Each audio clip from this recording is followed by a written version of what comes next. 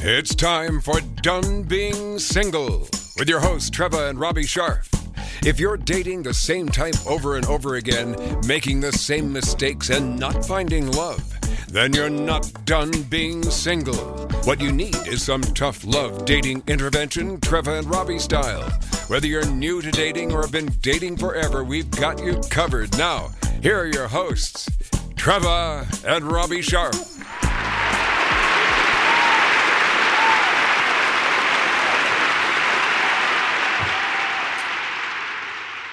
Here's more applause. You want some more applause? Yeah. Well, okay, it's a little more. Okay, that's why you're not done. You need more than that? Don't we all need more applause? I don't know. I think some people do. I never get tired of it. Well, applause is a nice thing to hear. It's really nice. But you give me applause. Thank you. In your own way.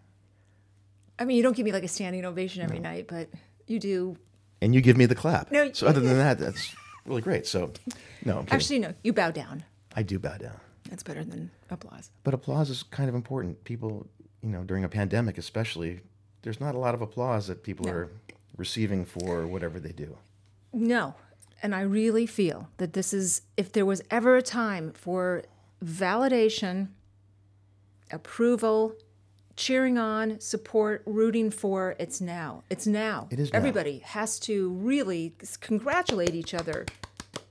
And pat each other on the back. You're doing a great job. Thank you. You are too. I mean, you really are. Everybody's doing a great job. It's not easy right now. No. It's just, but that's not our show. It's not? Well, Maybe it should be. It's a little bit. How do you get applause? How does one get applause? I think you have to be, someone has to feel that you are deserving of putting two hands together for what you said, and that is somebody who is adhering to and believing in you to the point where, oh my God, I love that. I agree with that. That's a start. Right. That it factor, that thing, that quality that makes you shine and project. What is that? Not everybody has it. Correct. How do you get it? Can you buy it? Are you born with it? Can you develop it? Can you learn it? I think you can learn it. I think you can. But I will say this, that people, it's very, it's innate. A lot of it is innate. Don't you think that? Probably. I mean, don't you know people that just are like naturally charismatic and have this sort of essence and this energy that's just sort of infectious and contagious? Yes. Right? They just beam or they... It's something that if you are attracted to or people are attracted to, you have a crowd around you. You're social. It has nothing to do with attractiveness. I don't think. It's not not necessarily physical attractiveness. Right. It's just an attractiveness that people are magnetized to. Correct. I find that interesting. And our guest today is going to talk about it. Not necessarily, well, he didn't start off talking about dating. By the end of this show, he will be an expert in dating because we're going to make him an expert in dating when it comes to... He might be an expert in dating. Yeah. But when I first learned about Sunil Gupta, who's our guest, I went, oh my God, this is a natural for us because he wrote a book called Backable. And I really believe that the qualities that people look for when backing someone, investing in someone, supporting someone, right, are the same qualities that people look for when dating. Well, am I wrong? I don't think so. I think there's overlap galore. There's so much of it applies. I think that you will appeal to those that have something that they're looking for that is appealing to them. So who knows what attractions... Je ne sais quoi. Okay. That's what it is. You don't know what it is. You don't know what it is. It's this thing. It's an unspoken... I mean, why, right? Why would you put your money behind a startup? What is it in that person that you believe in them? And then how... It's the person and the concept at that point. When it's an investment, you have to believe in what that person is pitching, selling. But you also have to believe in that person to carry through the ability to see it through. Yes. So Same applies to it's dating. I think so. So you're on the dating apps, right? And you're scrolling, and you're looking at this one, and you're going, that one looks good. This one looks good. I think I'll give this one a chance. Maybe I'll give that one a chance. And then, it proceeds. But what is that thing? It's not really fair in dating apps because it's so visceral, Right. so visual rather. It Once you doesn't get have to be. Once you get It doesn't have to be Well, visual. okay, so have you ever? Okay, I think it's limiting. Looks don't matter to me. Okay. Never have. That's I am why you not married that. me. No, Are you kidding me? I'm not kidding. I you. got the package with Oh you, my man. God. Yes, you got me too. Oh, sorry. Was that a joke? I'm sorry. I really did. Oh, thank you. I You- feel the you same are the way. total package. Oh, baby, you are too. Thank you. You're a total babe. Thanks. I mean, oh my God. Thanks. Thank Really? you. But let me ask you something. Would you have? What if you didn't see me? What if you just talked to me on the phone? And would you? I probably wouldn't have seen you. Okay, that's Because fine. how would I, how does that work? That's how you. Why would I have talked to you on the phone? See, How would I? this is why I think dating should be blind. This is why I hate the internet. Did I tell you recently, lately? Maybe Stevie Wonder I- should have a dating site. Is that what you're saying? Yes. Okay. This is a whole other that episode of this show non-PC? because I really believe. Okay. You know what? What? Maybe love should be blind. Love is blind. I've heard that expression. No. Before you meet the person, it should be blind. You shouldn't. I really feel Yes. if you want to get to know someone, don't look at them. Don't. Okay, so so- on this edition of Done Being Single, Follow me here. I am following you, Before the internet, before Google, before dating apps. which is how we met. You- I mean, No. We yeah, saw each okay, other. all right. We didn't have the benefit of seeing each other. You're When right. someone said, I want to fix you up with someone, you had no clue what they looked like. And yet you went. You went anyway. Because you had It was a blind date. Because you had a chance to get to know them on the phone and they probably won you over and they were Some charming. people do and not like blind dates. Everyone doesn't like a blind date, but you did it. Everybody did it. I did it. I didn't care. I never asked, oh, are they good looking? What the hell? I don't care. If they're smart and funny and they're a good person and have some depth and that, I don't know. You I'm do just not shallow. No. And I guess if you were fixed up on a blind date, you'd have a phone conversation first, and that is the indicator of whether you want to actually physically meet. Right, but that's And that's where thing, the attraction that has to it happen. factor. That's backable, babe. Okay, You want to get to it? let's do it. Okay. We're going to introduce our guest. Excellent. Sunil Gupta is on the faculty at Harvard University, where he teaches students how to be backable using the 7 steps inside this book. Sunil went from being the face of failure for the New York Times to being the new face of innovation for the New York Stock Exchange. It's easy for you to say. His ideas have been backed by firms like Greylock and Google Ventures, and he has invested in startups including Airbnb, Calm, and SpaceX. Sunil also serves as an emissary for gross national happiness between the U.S. and the Kingdom of Bhutan. Sunil, Are we ready for Sunil to come in? you are soon-to-be dating expert. Sunil, Get welcome. Get used to it. Trevor, Robbie, it's good to be here. Thank It's you. great to have you here. So- So you were listening in. I was. I'm sure you have thoughts, things you want to talk about here. Well, this it quality that I've kind of been obsessed with for the past several years. I think you're right. It's not just in an investment room or in work. It's in relationships as well. And so I'm really excited about this conversation because there's so much of what I learned, and I want to understand.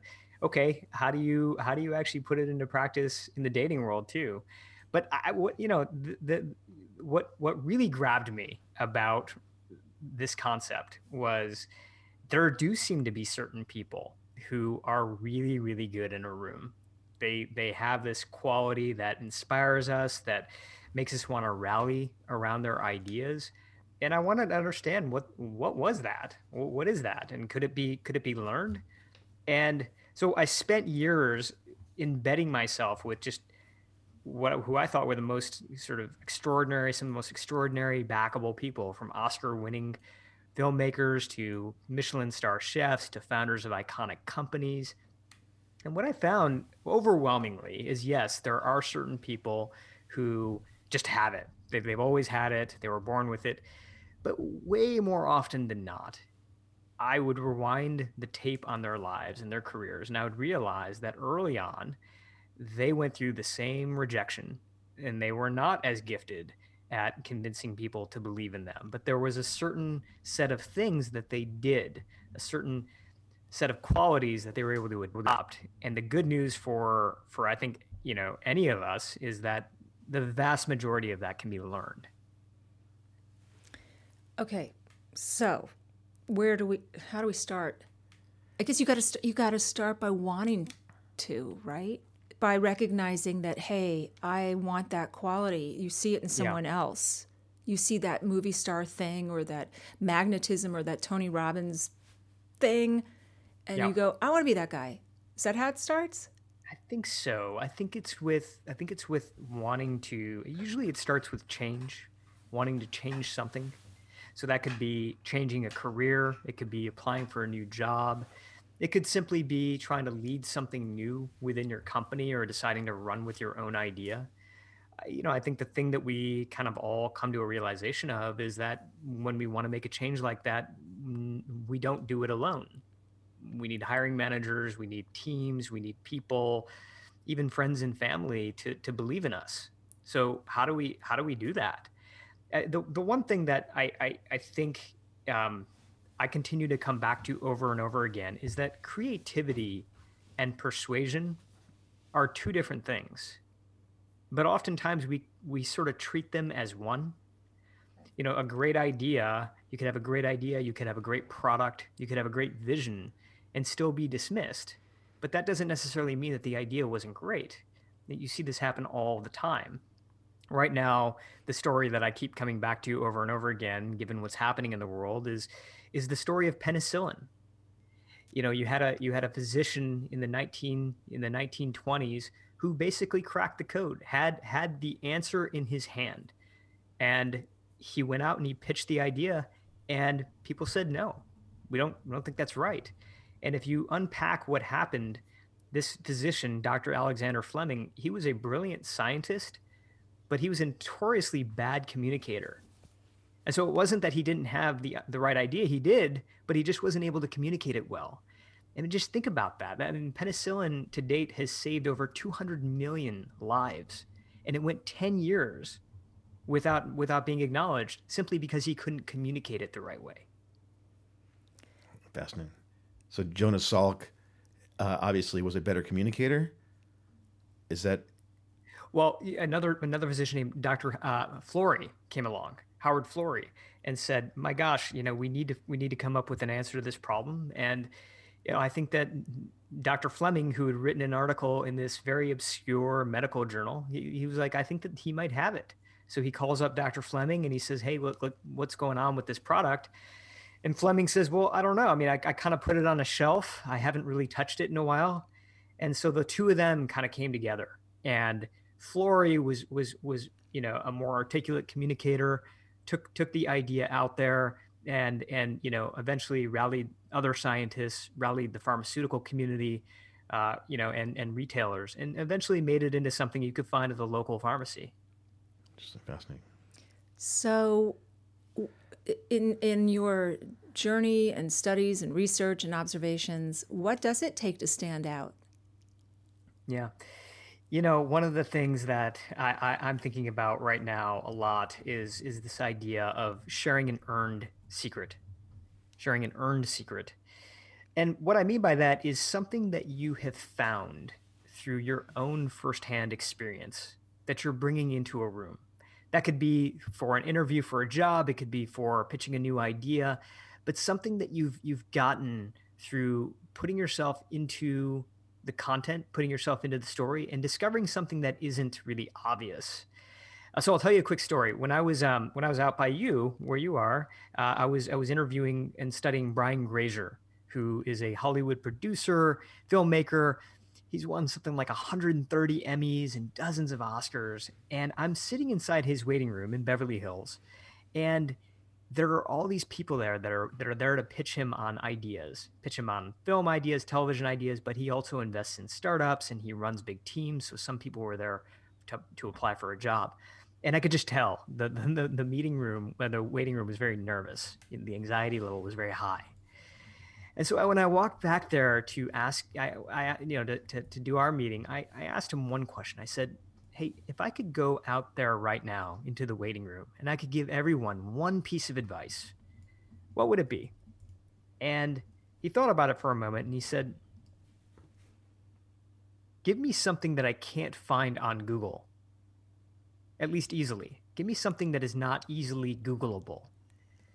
And I thought that was so interesting because as I continued to study more and more people who are these backers, who are making decisions, what I realized is that how you arrive on an idea can be as important as the idea itself. What did you do to get there?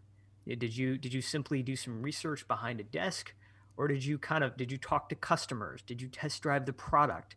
Did you go to meetings that maybe you weren't even invited to just to kind of listen in?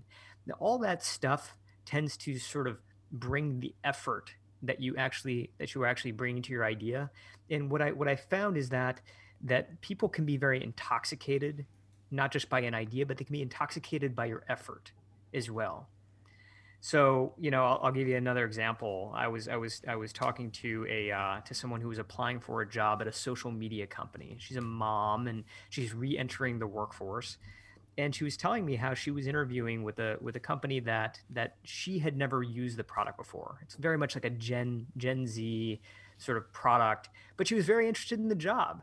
And so what she did is she interviewed her daughter and all of her daughter's friends, each one of them, and asked them what they liked about the product, what they didn't like about the product. And then she did something really clever. She had them send her screenshots from their phones of like these moments that really stood out to them from the experience.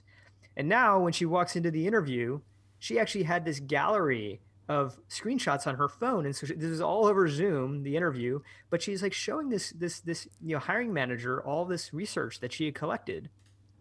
He was so impressed that not only did she get the job, but right in the middle of the meeting, he brings in one of the UX researchers, one of the user experience researchers into the meeting on Zoom and is like, you have to check this out. So immediately she's adding value. She gets the job. And again, this is for a product that she hadn't used up until that point. But she went beyond Google. Yeah. She went beyond the obvious and discovered some of these insights herself. Was she charismatic? Not any more than anyone else.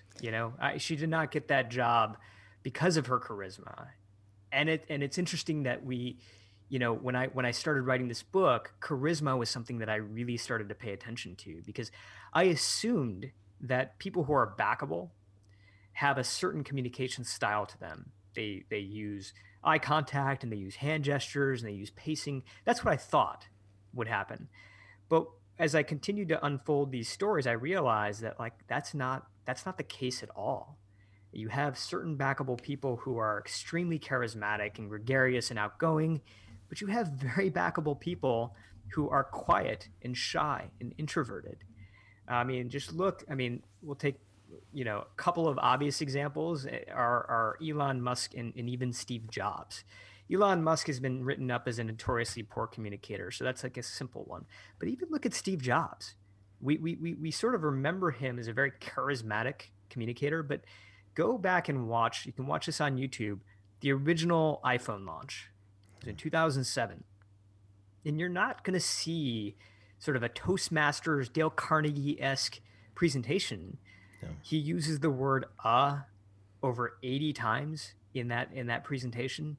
He kind of looks at his feet a lot. He kind of wanders around stage a little bit. It's not like an extraordinarily charismatic presentation. Or, another example, go look up the #1 TED Talk of all time right now.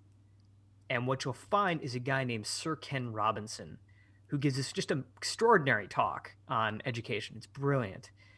But it is not a charismatic TED-like presentation. He sort of has a hand in his pocket. He has a bit of a slouch. He kind of is wandering in and out of script. It's very un-TED-like, but you believe every word he is saying, because what I have found is that it is not charisma that makes a person convincing, it's conviction. Backable people take the time to convince themselves first, and then they let that conviction shine in whatever style it is that feels most natural to them. This is it's See, so. I told you this was going to be good. It's so telling. It's got dating all over it, but it does. Okay, we'll get there. Wait. Okay, go ahead. I I have a burning question. Is it burning? I have a burning sensation. Then go ahead. I'm not burning it. Okay. So Neil, I have a question for you. How much of it, percentage-wise, do you think, is it premise or personality? Yeah, premise of the idea versus the personality in which you deliver it. Yes. Yeah. I think it's both, but I would just say that, and I'll think about the percentages here, but I will say that instead of personality, I would still again replace that with conviction. Yeah. Conviction. It's premise and it's conviction. Yes. Because if you don't believe, they can't believe, and it's unfortunate again because you do have brilliant people out there, and I think sometimes it is a tendency. It's more sometimes a tendency for brilliant people to question their own ideas, to say, you know what, I don't actually know if I'm onto something here, and unfortunately, that can be a liability because again, you're getting into a room and you're kind of like, I'm not, I don't quite know about this, but that thing may have been just fantastic. One of the things that we found in our research is that if you look inside companies, I was really interested to find out how do some people who are not decision makers within a company get their ideas made? How do they convince all of the people around them? How do they convince the people who are above them to buy in? And what I found is that most ideas don't get killed inside the conference room. Most ideas actually get killed inside the hallways. And the reason for that is because we get excited about something and we immediately want to run to somebody and share it right away, right? And typically this is like a colleague rather than a decision maker. We're like, oh my God, you gotta hear this great idea I came up with last night. And what ends up happening in that moment, it's a very critical moment. It's a very fragile moment because new ideas are fragile, and so are we when we share them. And if we don't get the reaction that we want in that moment, most of us tend to then take the idea and put it in a drawer and just walk away, right? So it kind of comes back to this idea of conviction, right? You may have a great premise for an idea, but if you don't have the conviction, if you kind of blurt it out, before it's actually ready to be shared, it can dampen your spirit and kill an idea. In keeping with who I am, I can't help but think of the counter. So we're talking about Steve Jobs and his maybe slight lack of charisma, but there's a wow factor to the product he was promoting, and he has credibility for having delivered so many items in the past. Yep. So you overlook the uhs and you overlook the presentation of it because you are a believer. That's right. The dark side is what we are experiencing right now when a backable person is believed by disciples, and he could be for ill purpose. And to me, I can't help. I mean, we're looking at an impeachment trial going on right now of somebody that I think fits that type of mold. So remove what it is they are promoting and talk about that it factor, because unfortunately, Donald Trump has it for some people. And, and it's used, I think, for less than good purposes. And these people are believers. They are disciples. It's become cult-like, religious-like for them. And they have no ability to see outside of that tunnel right now. Yeah. There is no doubt that there are backable people out there that are not putting it to good use, that are not putting it to the use of, to a benefit to society. I mean, take a couple of, examples. You named one. We'll take a couple of others. One is what we saw with Theranos. The billions of dollars, of defraudment in that case, and part of it was because you had somebody who I think did have the conviction that we're talking about, right? And the question that kind of remains, and it's tough to get into people's psyche, is like, how much of that conviction was real? Mm-hmm. How much of it really was based on her believing that she was onto something versus her convincing herself in some way that this was the right thing. This is something that I'm still fascinated by, but again, I don't have a clear answer on that part. But then take another example, the Fire Festival. Oh my God! We just watched the documentary. Yeah. It's. I mean, this is somebody who has, Billy McFarland has very, very high conviction, very high conviction. And by the way, this is somebody who did not have a track record as an entrepreneur, and in fact, the startup that he had done before that did not do well. So he kind of had one strike against him. And yet he was still able to convince people that, this was worth investing in, that we were going to have white sand beaches, the biggest bands, we were going to go to a remote location, and people, really credible investors bought into the idea. So you have that on one side. Then you take the counter examples. You take somebody like Bob Ebeling, for example. Bob Ebeling was an engineer at NASA during the time that the Challenger went up. And a couple of nights before the shuttle launch, he noticed that there was actually a problem. He noticed that the rubber seals that were going into the engines were going to be under some really, really bad weather conditions, and that could cause something bad to happen. So he calls a meeting. He gets all of his colleagues in a room, and he's like, "Hey, here's the evidence. Here's what I have," and puts out this very credible sort of presentation. And they say no. They say no. We're going to continue. We're going to continue as goes. And 17 seconds into the launch, the shuttle explodes. And Ebeling, for a long time, NPR did an interview with him years after, and some of his final sort of thoughts was, "Hey, God chose the wrong person for that job. He shouldn't have chosen me, because I had all the data, but I couldn't convince them. I wasn't persuasive enough." That's guilt of a terrible order that you carry around with you, and it's not really well founded, but it's also the ability to persuade.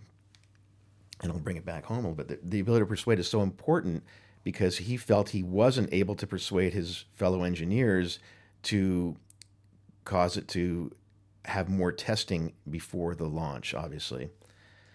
And now bringing it to dating, the act of persuasion causes some people to be enamored and fall in love, and then they realize, oh my God, who is this person? I made a mistake. I made a terrible mistake, and I followed my heart, and I shouldn't have. And I we know people that have great game. And it is great. Game. I mean, wow, winners. Like, just they can get anybody. Boom, and great opening. Great game, great moves, great banter, great first, second, maybe third date. And then something goes terribly wrong. We don't know. We're not the third heads on the pillow, as they say, but something happens. Something, their authentic selves appear, or their insecurities come out, or they have what one of our favorite guests, Gay Hendricks, if you know who he is, he's a coach and personal growth expert. He calls them upper limit problems. Upper limit problems. Upper limit problems. Self-sabotaging. It is when you achieve a level of success and you're about to hit it big, or you've just hit it big and you're on top of the world and you got it, and then you do something to fuck it all up. It's almost like the Theranos that you were talking about earlier, is that there had to be scientific data to back up what it was that she was promoting that caused VCs to get involved and all this money to come into the company. But after a while, it became, she believed it so much that she's probably looking around going, these people believe me? Even she probably didn't believe it as much as the people around her were wanting to believe it. So it's this false prophet kind of thing that Huh. And takes place. with upper limit, is it that you are sabotaging yourself? Yes. Yes. Oh, You interesting. just, somewhere deep inside you, you don't feel you're worthy or deserving, or there's been some mistake, or you feel that you're like a fraud, or something happens where, or you're just your deep, whatever is that the shadow part. I'm going a little deep here, but the shadow figure comes out. And I think we all possess And they- a certain degree of this. And Of that's, course. And that's what Gay was talking about in his book. Yes, that we often cite Roseanne. Roseanne Barr. Remember, she got a show. They right at like the beginning of the Trump administration, because she was a Trump supporter, and it was sort of this new and interesting take, and especially for entertainment, because there are not a lot of open Trump supporters. So they gave her a show, and it was really huge at the time. This was a few years ago. And literally in the same moment ABC gave her a show, she went on Twitter and did some bad things and said some bad things that completely derailed her, and they took the show away. So we know, everybody knows kind of something like that, and I think it applies to dating as well. I think people somehow they go into it with a ton of confidence, and then something happens where they lose belief in themselves, or they fear rejection, and then everything comes just crashing down. So when they fear the rejection, they kind of beat it to the punch. I'm gonna sabotage this before I am sabotaged. Yeah, well, there's that. They're the ones that kind of force you. They make it so untenable that you have no choice then to break up with them before, or they feel like, well, it's going to happen anyway, so I'm going to protect myself and preemptively get myself out of this before I'm rejected. And I think that the upper limit problems are something that you don't want that to be a pattern, an ongoing pattern in future relationships or whatever it is. So you keep hitting that same wall, you never get past it. And so it's try to expose what that is, so you now figure out a way to not repeat that pattern, get around it somehow, jump over it, break through it, do something. And that's in relationships, that's in work, that's everywhere. So it's really a valuable thing to be aware of. Yes. Well, as we always say, or as I do, dating to me is an exercise in self-worth. And I think most everything is in life, but really dating is so much about marketing and believing in your product, having conviction, having that sense of purpose and power to your purpose. And hopefully you go into it and you keep that with you, and you don't ever lose it. You don't ever lose faith in yourself or belief that, oh my God, now what am I going to do? This guy likes me, or what if I mess it up, or if this woman finds out about the real me? It's right. It's funny. One of the things. So I think this is all fascinating. When we started this conversation, I thought to myself, wow, we're going to end up having two different conversations here. One's going to be about this idea of investing, or getting people to believe in your ideas, and then there's dating. But I do think there's so much overlap. Like right now, what you were just talking about makes me think about, in some ways, about a concept in the book called steering into objections, right? And basically the premise is that when we're sharing an idea with someone, one of the things we try to do is we try to point out the positives, when what we need to be doing also is neutralizing the negatives. We need to be putting them out there ourselves, because we kind of know that that's something that's probably nagging at that person anyway. But oftentimes we don't do that. We just focus on the positives. But the problem with that is that, as decision makers, as people, humans, just generally, we are the fear of making a bad decision is twice as powerful as the pleasure of making the right decision. We're terrified of being wrong. So what that means is that we need to talk about those negatives and make people comfortable with them. And that in the book we talk about that as steering into the objections yourself. And I wonder in dating, like whether there's those things that are sort of left unsaid, but they're kind of nagging at both people that would just be better off if they steered directly into them. Have you found that? Well, is that what are you referring to? Like full disclosure? This is Honesty. who I am. Authenticity. Yeah, full You better know disclosure. sooner than later, so I'm going to tell you. Like Yeah, yeah, I totally believe it. What you have to, you can't unload it all, on the first date, but There's so much dishonesty in dating, especially in initial dating. There's people that you're not necessarily your authentic self. It's hard to people are not comfortable being who they know they are when you meet somebody. You're going to put out a little bit of a but that's a good thing. filter.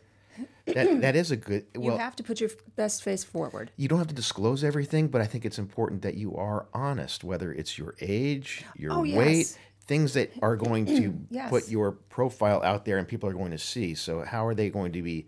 Are they attracted to your image of what you think you are or actually you? And so it starts at the beginning, I think. Okay, well, excuse me. Everyone's flawed. Okay, yeah. and you it got was to. fun. And you're making me think of an experiment. This is not in the book, but you're making me think of an experiment that I read. It was run out of Dartmouth, and I'll try to remember exactly the right way. But basically, what they did is they had subjects in a room, and they put a fake scar on their head. Does this sound familiar already? It's a guy named Dr. Robert Kleck who ran this experiment. They put a fake, really really prominent scar on your face, and so you look at yourself in the mirror, and it's not a very attractive sort of blemish. But then in the last second before they let you go out and talk to somebody one on one, they bring the makeup artist back in to touch up the scar, the artificial scar. But instead of touching it up, she actually wiped it off entirely. So now you think you have the scar on your face, but you don't. And so you walk into this room now and you interact with a stranger, and then you come back and the researcher debriefs with you and says, "Hey, did they notice the scar?" And everybody's like, "Absolutely. They noticed the scar. They couldn't stop staring at it. They thought it was hideous, but they never had the scar on their face." And so it makes me think a lot about sort of the realities versus sort of these things that we hide, and it's very Fascinating. very interesting. Well, I'm one of these people that believes in total honesty. I mean, in a way that comes pacing.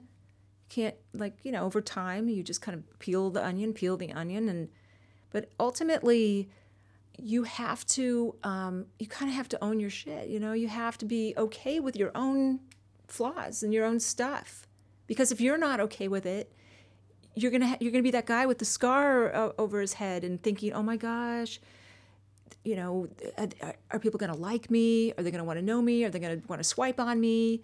Right. And so everybody's got something, and I think that the more adept you are at disclosing it or sharing it without shame, that's kind of attractive. I like someone with some stuff. I've always said that. No one's perfect. I don't want anybody perfect. Yep. And It's not attainable. no, I want someone that has something I could sink my teeth into. Hello. That has some the total package. Hello package. What was I saying? See, I start thinking about your package, and I Okay. I forget what I'm saying. But you know what I'm saying. Yes. I do. One of the people that I interviewed for the book was the head of the MacArthur Genius Foundation, which awards a large grant to these genius fellows. And one of the things that he said to me, which really stuck, was that if you are already on a clear path to success, it might make you a weaker candidate for the grant. And I found that to be really confusing. Why? What he said was that we want to influence someone's success. We don't want to make someone's success who's already inevitable be more inevitable. We want to actually have impact. And I think that just as human beings, that's how we think that's how we tend to behave. We want to know that we mattered. We want to know that we made a difference. One of the effects that we talk about in the book, studies that we point to, is called the IKEA effect, which says that we value something that we build up to 5 times more than something that we simply buy off the shelf. There are a lot of people out there with poorly made furniture and futons that they'll never get rid of because they built it themselves. There's emotion packed into that. And so, I think that's something that relates at home. It's something that relates at work. When we're presenting and pitching ideas, oftentimes we feel like we want to come off as bulletproof. We have it all figured out. When in reality, sometimes the best way to pull that person in is by sharing what it could be, but not necessarily sharing how it has to be, so that you're working on it together. I mean, I'll tell you, speaking of relationships, after the 2016 presidential election, I was living in San Francisco, and I got really fired up about what was happening in the world, and I started to spend more time in my hometown in Michigan, where I am now, and I eventually became very interested in moving back home and running for public office. But my wife just was not thrilled with that idea. She didn't want to leave California. She didn't want to move to Michigan. She didn't want me to run for public office. I had a lot going against this plan. So what we did is we spent the next several months kind of just almost arguing and debating. And what I realized is that I was trying to sell her a piece of furniture. And what we ultimately ended up with was a plan. And the plan was that we're going to move to Michigan. And if I win my election, then obviously we're going to stay. But if I lose my election, then she gets the choice on the next location. No questions asked. Now, did that make her thrilled about the idea of moving to Michigan? No, it didn't. But at least she felt like she was part of the plan. She felt like we were building that piece of furniture together. How'd you do? I lost my election, but we're still in Michigan. You're still married? Still married. I lose my election and I asked her a few weeks after, I'm like, all right, well, where's it going to be? And she's like, I really like it here. We've got a great community. We've got great friends. Like I like it here. Right. Mm-hmm. So we've stayed. So you got your way. You were able to figure that out. You're very persuasive. Good job. So I have a question. You were talking about communication skills being really part of the mix and the formula. And I want to know how our listeners can improve their communication skills and their ability to, I guess, their intimacy skills too, not necessarily in the bed, but in the, not that kind of an intimacy, but yes, that intimacy. Sure, why not? Yeah. Well, you can fill in the blanks, but one thing I was thinking about right from the beginning of this interview is that I was looking at some research from Esther Perel while I was writing this book, and one of the things that Esther Perel says about relationships and love is that oftentimes we put the burden on one person to be everything for us. We want them to, be our lover, be our friend, be our, partner. We expect them to be all things to us. And when they're not all things to us, when they don't deliver on all fronts, we sort of blame them. And the reason I bring this up is because I think we treat mentorship very much the same way. We're kind of looking for that mythical mentor in our lives who can be everything for us. But when I was looking at backable people and studying the way they behave and the way they become really great at communication as well, is that they tend to surround themselves with a circle of people who all play different roles. And I've come to know these different roles as the 4 C's. I call them the 4 C's. So the first C is your collaborator. This is somebody who, when you're with them, you kind of almost feel like you're in a musical jam session with them. Like they're always building on top of your ideas. They're using language like yes, and they're your collaborator. The second is your coach. And your coach is different than your collaborator because while your collaborator is focused on whether your idea is going to fit the audience, or fit the market. Your coach has really figured out, is this idea really going to fit you? Like, is this good for you? Because there are plenty of ideas out there that are great that aren't a fit for you. You're not going to get excited about them. They don't necessarily make you come alive. So that's your coach. The third is your cheerleader. And your cheerleader, I mean, self-explanatory. This is somebody who's gonna build you up. Like, they're always going to be there for you to give you that last boost of confidence. And it might sound cheesy, but we all need this person in our lives. I remember interviewing and talking to Ellen Levy, who Fast Company magazine named the most connected woman in Silicon Valley.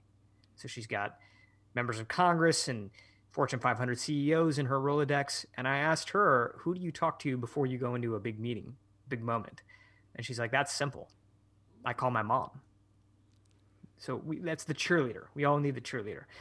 The fourth C, I think, is the most interesting. It's the one that's probably the least appreciated. And that's your critic. And I call this person your cheddar. Because if you've ever seen the movie 8 Mile, you know, and I love 8 Mile because, you know, I'm speaking to you right from outside of Detroit. You know, in the movie, Eminem is surrounded by a group of friends that are constantly building him up. But there's one friend who is always kind of bringing him down a little bit, who's always kind of poking holes in his ideas. And that friend's name is Cheddar. And what we find throughout the film is that Cheddar is the one that really turns Eminem into who he is. He's the one who really gets him ready to be on stage. And I think we all need that Cheddar in our lives. But the thing is that oftentimes we'll push Cheddar out of our lives, right? Because it's annoying. You don't want somebody who's poking holes in your ideas. But what I found is that we need this person in order to get ready for these big moments, right? If you don't have somebody who's looking out for your best interests, has their heart in the right place, but is also going to point out your blind spots, the things you're not paying attention to, so that you don't get caught flat-footed in these moments. So the point is that we have this. It's not just one person. It's not a mythical mentor. It's a circle of people. I'll give you the punchline of all of this. Is that what backable people do is they tend to play exhibition matches with their circle. So lots and lots of low stakes practice sessions before they get into that big moment. Lots and lots of practice sessions. And I asked them, you know, how many of these practice sessions do you play? How many of these exhibition matches do you play? The average backable person was about 21 times. 21 practice sessions. And I thought to myself, that seems like overkill. Like, and not only does it seem like overkill, but it also seems like if I practice something 21 times, I'm going to come off sounding robotic and not natural inside the room. That's what I thought. But I put this to practice myself, and I watched it unfold many, many times. And what I found is that being that practiced, at least being that comfortable with the material, makes you more natural and not less. And here's why. Because when you have such a mastery and comfort with your material, you're no longer thinking about like, okay, I'm going to say this, and then I'm going to say that, and I'm going to say that. You don't have this outline in your head anymore. You can be fully present with the people who are in the room. And that's when you can start to really turn it from a monologue into a real conversation. You can start to notice their nonverbal cues. You can start to react and adapt to things that will inevitably come up. You know, the projector goes out, or we lose connection because we freeze up, or whatever it is. Like you're going to be able to roll with those punches in a way that you wouldn't be able to if you didn't have the mastery of the material. So it may sound like a pretty anticlimactic answer, but practice has become such a big part of that communication skill that I think we all want to build. Sure. It makes perfect sense. I mean, 21 exhibition matches, you get different things thrust at you, and you have to be able to deal with them. There's always options, and to be able to deal with them on a moment's notice is so important, because we are confronted with that daily, and we don't get exhibition matches in real life. We have to deal with things that we are confronted with on a moment's notice. It just happens. Yes. Whether it's driving or encountering somebody at a market, that whatever it is. So I think it's only helpful. That's why you got to keep dating. You got to keep getting back on the horse. Even after your rejections and disappointments, you just got to, it's numbers game. I have a question for you, Sunil. Is it possible for two it people to be compatible to each other? I think I don't see any reason why not. Right. Why Jeez. not? You know. Let me think about that. Yeah. I think we're doing pretty good. Well, yeah. I'm it. You're No, it. no. Good proof We're points, winners. Yes. No. I think we are. I just no. I have a question about closing. Closers. How do you do it? Yeah, one of the things that I came up with, or I had to sort of discover the hard way, is that oftentimes closing can happen even after you get a no, right? And I'm talking purely right now in the form of getting investment or getting the job, but we'll talk about how this might apply to relationships as well. But I pitched my idea for my company to every investor I could, and every single one of them said no. And at one point in time, I was talking to someone who I think is a very backable person, and the question that he asked me was, why did they pass? Why did they say no? And it occurred to me that I didn't really know the answer to that question, because people would say, sorry, no, it's not just for us, and I'd be like, okay, I'll move on. I never went back and asked them, hey, why? Why is that? So I did. And what I did is I emailed every single one of them. I said, hey, would you be willing to just jump on the phone with me for like a few minutes? I'm not going to try to convince you differently. You've made up your mind. But I would love to just get your feedback. And not all of them said yes, but most of them did. And so when I got on the phone with them, I said, hey, just out of curiosity, like, what would it have taken for you to have said yes? And what I realized in that conversation was, in those set of conversations, is that what I thought the reason was ended up being something completely different. I mean, I thought it was because I didn't have enough customers using my product. They were not interested in that. They were interested in whether the customers who are on my product were going to last. Were they going to stick around, or were they going to churn out? And two completely different problems. And just by going through that insight, and just by going through that round of conversations, I probably saved my company, because I ended up working on the right problem. I would have worked on a problem that didn't matter as much. I ended up working on the right problem. But the kicker is that I then went back to all of those people after the fact, months later, and said, thank you for the advice. We put that into motion. And here's now how those numbers look. And two of the investors who had originally said no changed their mind because of that and said yes, and became two of my lead investors. Oh my gosh. That's great. I am nodding. Well, okay. So Do you see me nodding? Yes. But yes. I couldn't help but relate that to something that we talked about a couple of years ago on our show, about a post-dating questionnaire to hand off to somebody, the exit review with somebody you just broke up with, or somebody you broke up with you. Oh, the exit interview? Yeah, we want an exit review. We want it written down. What could I have done differently that would have helped? I'm not looking to get back with you, but at the same time, I want to know how I can improve for the next person I encounter. I think it's a great thing that could be, established. Yeah, so it reminds me of something like that. But congratulations. I'm nodding because, first of all, you have balls to do that. Secondly, I'm a big fan of feedback. But I had a client the other day ask me, I guess she had, I don't know, a handful of dates with a guy, and it ended up not happening. And she said, I need closure. I feel, should I ask him? And I said, no, do not ask him. You know what, sometimes in life you don't get your closure. You don't get your answers. And I felt sort of strongly about this because I didn't want her coming off looking like weak and needy. Like, tell me what I did wrong.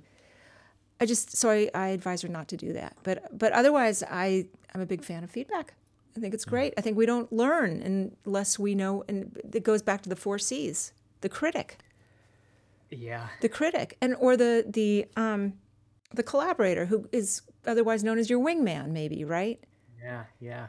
You depend on those good people, those good friends in your life, to tell you the truth. And you said that it's not usually one person that is possesses those 4 C's. And I think that you and I have that for each other. We do that all the time. We possess all 4 of those C's. I could think of another C sometimes. But anyways, no. For both of us. So no, but I think that's really an important part of a partnership, is to be able to possess those 4 C's with a partner. You need to be that person's cheerleader. You need to be that collaborator. You need to be that critic. Yes. You need to be that coach. Yes. So is that inconceivable, or is that? I think you can be all things. I think that it's important to kind of tell that person what you need in that moment. Like if you're not looking for a cheerleader in that moment, you're actually looking for constructive feedback, and you want, then say, look, I'm not looking for a cheerleader right now. On the other hand, maybe you are. You actually are looking for a cheerleader, and there are times before, my wife is a journalist, and she's about to go into like a big sort of pitch meeting with her staff. And she'll say to me, like, don't poke holes in this idea right now, because when I'm about to share it with you, but I'm about to go into the meeting in moments. So if you're about to poke holes in my idea, it's not going to be helpful. What I need right now is a cheerleader. And I'm like, all right, great. I'll listen to the idea. And so I think it's upon us to be clear with the person of which role you're looking for them to play. Which hat do you want them to wear? This is very helpful, because I think that I come across as a critic sometimes when Treva does not want me to be a critic. Yeah. And she wants me to be a silent listener. That's not a C, though. But we'll have to figure that one out. So, but I think if you say, I need a coach, or I need a collaborator here, not a critic. Oh, yeah, no. So I think it's really helpful. So feel free to. I welcome your input. I just think that sometimes when there's a time for everything. It's timing, and that sometimes the occasion calls for it. And there are other times I want your expertise. And there's other times she wants duct tape on my mouth. To shut up and hold my hand. Yes. Like now. Like right now. I love her. Sunil, this has been incredible, and we could go on for like a couple of hours, but we want you to be able to promote something. So tell us where we can find you and what you got going. Oh, yeah, absolutely. Appreciate that. Well, so you can go to Backable. You can go to backable.com, BACKABLE.com, and you'll see all the information about the book and some extra content out there. And, I'd love to hear from you as well. I want to share one, because okay if I share one last thing, because I just thought of it, because it's so related, I think, to probably dating and relationships, which is that, when I ended up selling my company, but it wasn't like a home run. It was fine. And I remember signing the paperwork for the deal with mixed feelings, because I felt like, as an entrepreneur, I felt like we could have been more.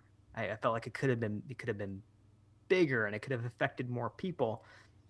But a few months later, after the deal was done, I was sitting in the audience at another, it was a healthcare sort of conference. And there was a founder up on stage who was talking about his new healthcare company, new mental health care company, which was just doing incredibly well.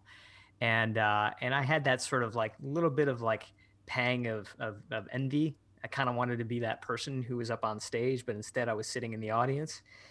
But during Q&A, someone asked him, how did you get inspired to start the company? And he said, one of the companies that had inspired him was Rise, the company that I started.